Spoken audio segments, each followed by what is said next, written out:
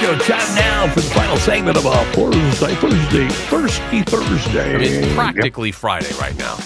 You might as well just cash in. Just go ahead. Take all your chips, bring it to the window. It's time to go. Yeah, tomorrow is here. It's we're on the eve of a Friday, which is the eve of two of the greatest football games of all time. Yes. Well, that's what I'm thinking right now. Come Saturday and Sunday, I might be like, that sucked. Right. Yeah, good point. But nonetheless, at least on paper, it looks good. Kansas City's the one I care about. You care about the Detroit one. But is it Kansas City Sunday or Saturday? I thought they were both on Sunday.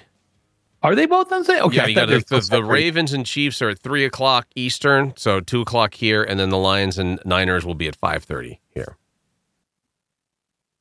Why? Why? Well, I mean, they normally during the year it's always 3 and not when they get down to the last 4 teams. Then it's always on Sunday. Yeah, it's on Sunday, but I'm saying the times are always at 3:00 Central. Oh. Why do they change it? I don't know.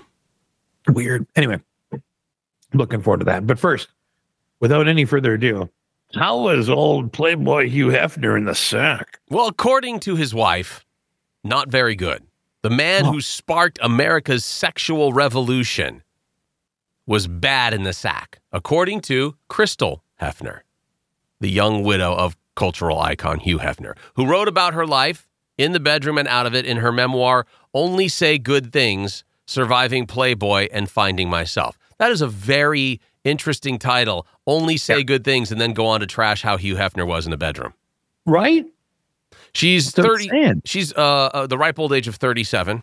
Crystal Harris is. She spoke to people about the world she entered when she was just 21, and Hefner was 60 years her senior.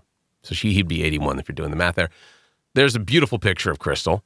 The sun was setting on the Playboy empire when the third and final Mrs. Hefner arrived on the scene in October 2008, and she was there as they dismantled the mansion soon after Hugh took his last in the bedroom in 2017 at the age of 91. How old is she now? She looks ancient. She's in her 30s. Well, according now, she's 37. Oh, my God. Right? Yeah, that's old. It's practically the crypt keeper. Right? According to her book, the bedroom proved to be a little less wild, little less unbridled passion. Well, a passion pit and more of a programmed sex farce stage. Now, break that down a little bit here. There was no kissing. You kids listening, let's try to be careful here. There was no kissing, no romance, no intimacy in the bedroom, according to Mrs. Hefner. That basically sounds like a Bauer night. Either on her first night or subsequent evenings over the course of almost 9 years of being one of Heff's famous girlfriends to moving into the lawfully wedded wife portion of their relationship. Am I the only one who's looking at this from a different direction? How's that? You said she's one of the girlfriends. Right. Maybe you got tired out. I could see that. You could get tuckered out. Sure. I'm sorry? You could get tuckered out. Oh, tuckered out. Yes. He had 3 different girlfriends that he was trying to entertain. Mm-hmm. And the guy's 91 years old. Well, and it's. I think it even goes further than that because according to Mrs. Hefner, Miss Heff, I don't know what we're calling her, she actually preferred group sex over being one alone with Hefner. What about the kids that I forget to tell you? They're still listening. Okay. She writes about little blue pill nights. Okay. When the couple would need to have music on.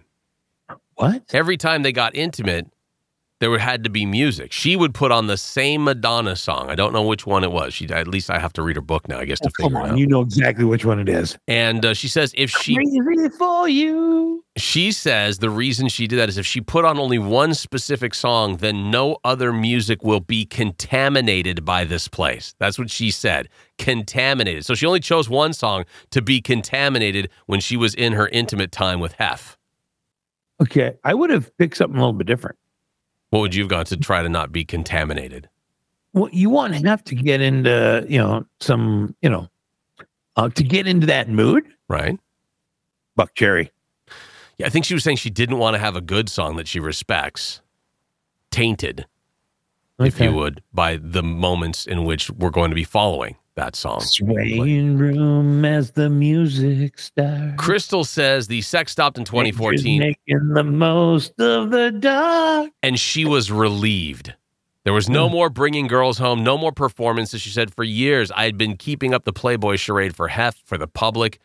The Playboy Mansion had a reputation, a legacy as one of the first sex-positive liberated places. She said, now I wondered if that place had ever really existed.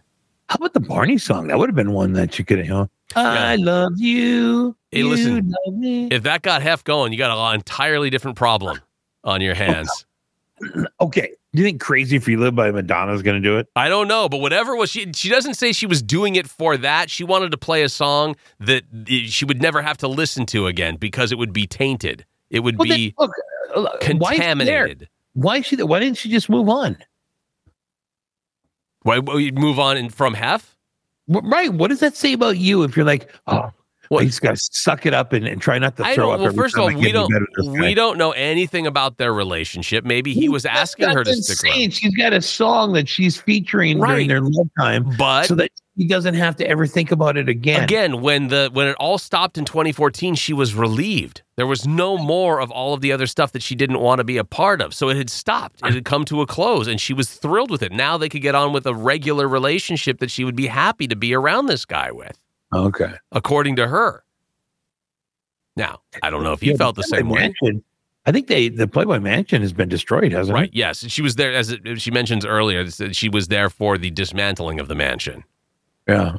Did they find any body parts in the walls? I have no idea. I could just imagine. I mean, think about the stories. Oh, my.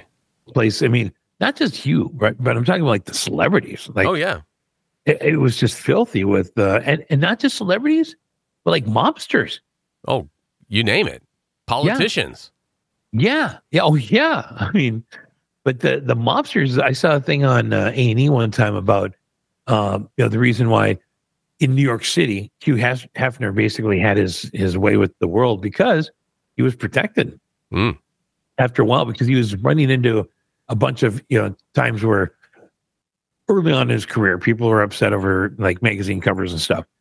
Well, he got friendly with the other families, and they went in and told store owners, you're going to run these, you're going to have these on display. Do you think, I'll just throw this out there because it just kind of hit me as you were talking about the mobsters and stuff, like, do you think that if Hugh Heffner were still alive today, he'd get really old. He'd get the Jeffrey Epstein treatment?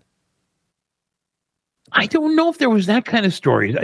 I've never heard of anything. Well, I'm guessing, like, for instance, the mobsters in New York, they may have gotten paid with some, Adidas bags filled with cash, or they may have gotten paid with Playboy bunnies. You think? I'm just saying. Do you think it's out of question? Gary, why don't you go see my friend Alfredo? I mean, look at the parties he had. I know. It was kind of par for the course that was happening. And we did hear there was like, there's some like early, what's her name? Not Bertinelli. What's her name? The dark hair one Bonnie? Was it Bonnie? She became an actress, not like a real successful one, but she came out with a book. Barbie Benton. Barbie Benton. Okay. Well, she was a Playboy bunny, and she was in the mansion like in her early days when she was just brand new to the whole world of Hollywood and celebrities, and there were a few times where she had to be entertaining for some of Hugh's friends, and that's what she said in her book. Yeah, right.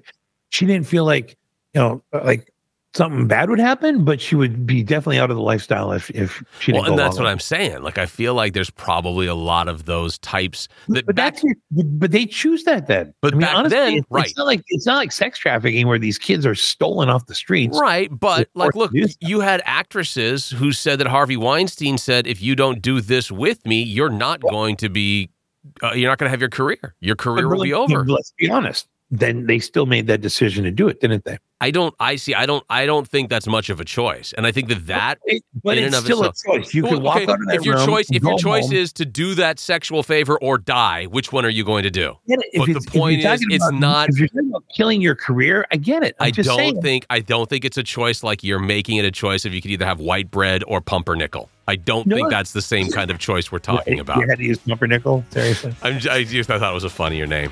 Okay, that'll do it for today's show. When we come back, it'll be a Friday. Yes, it will. Thank you. Bye-bye. See you.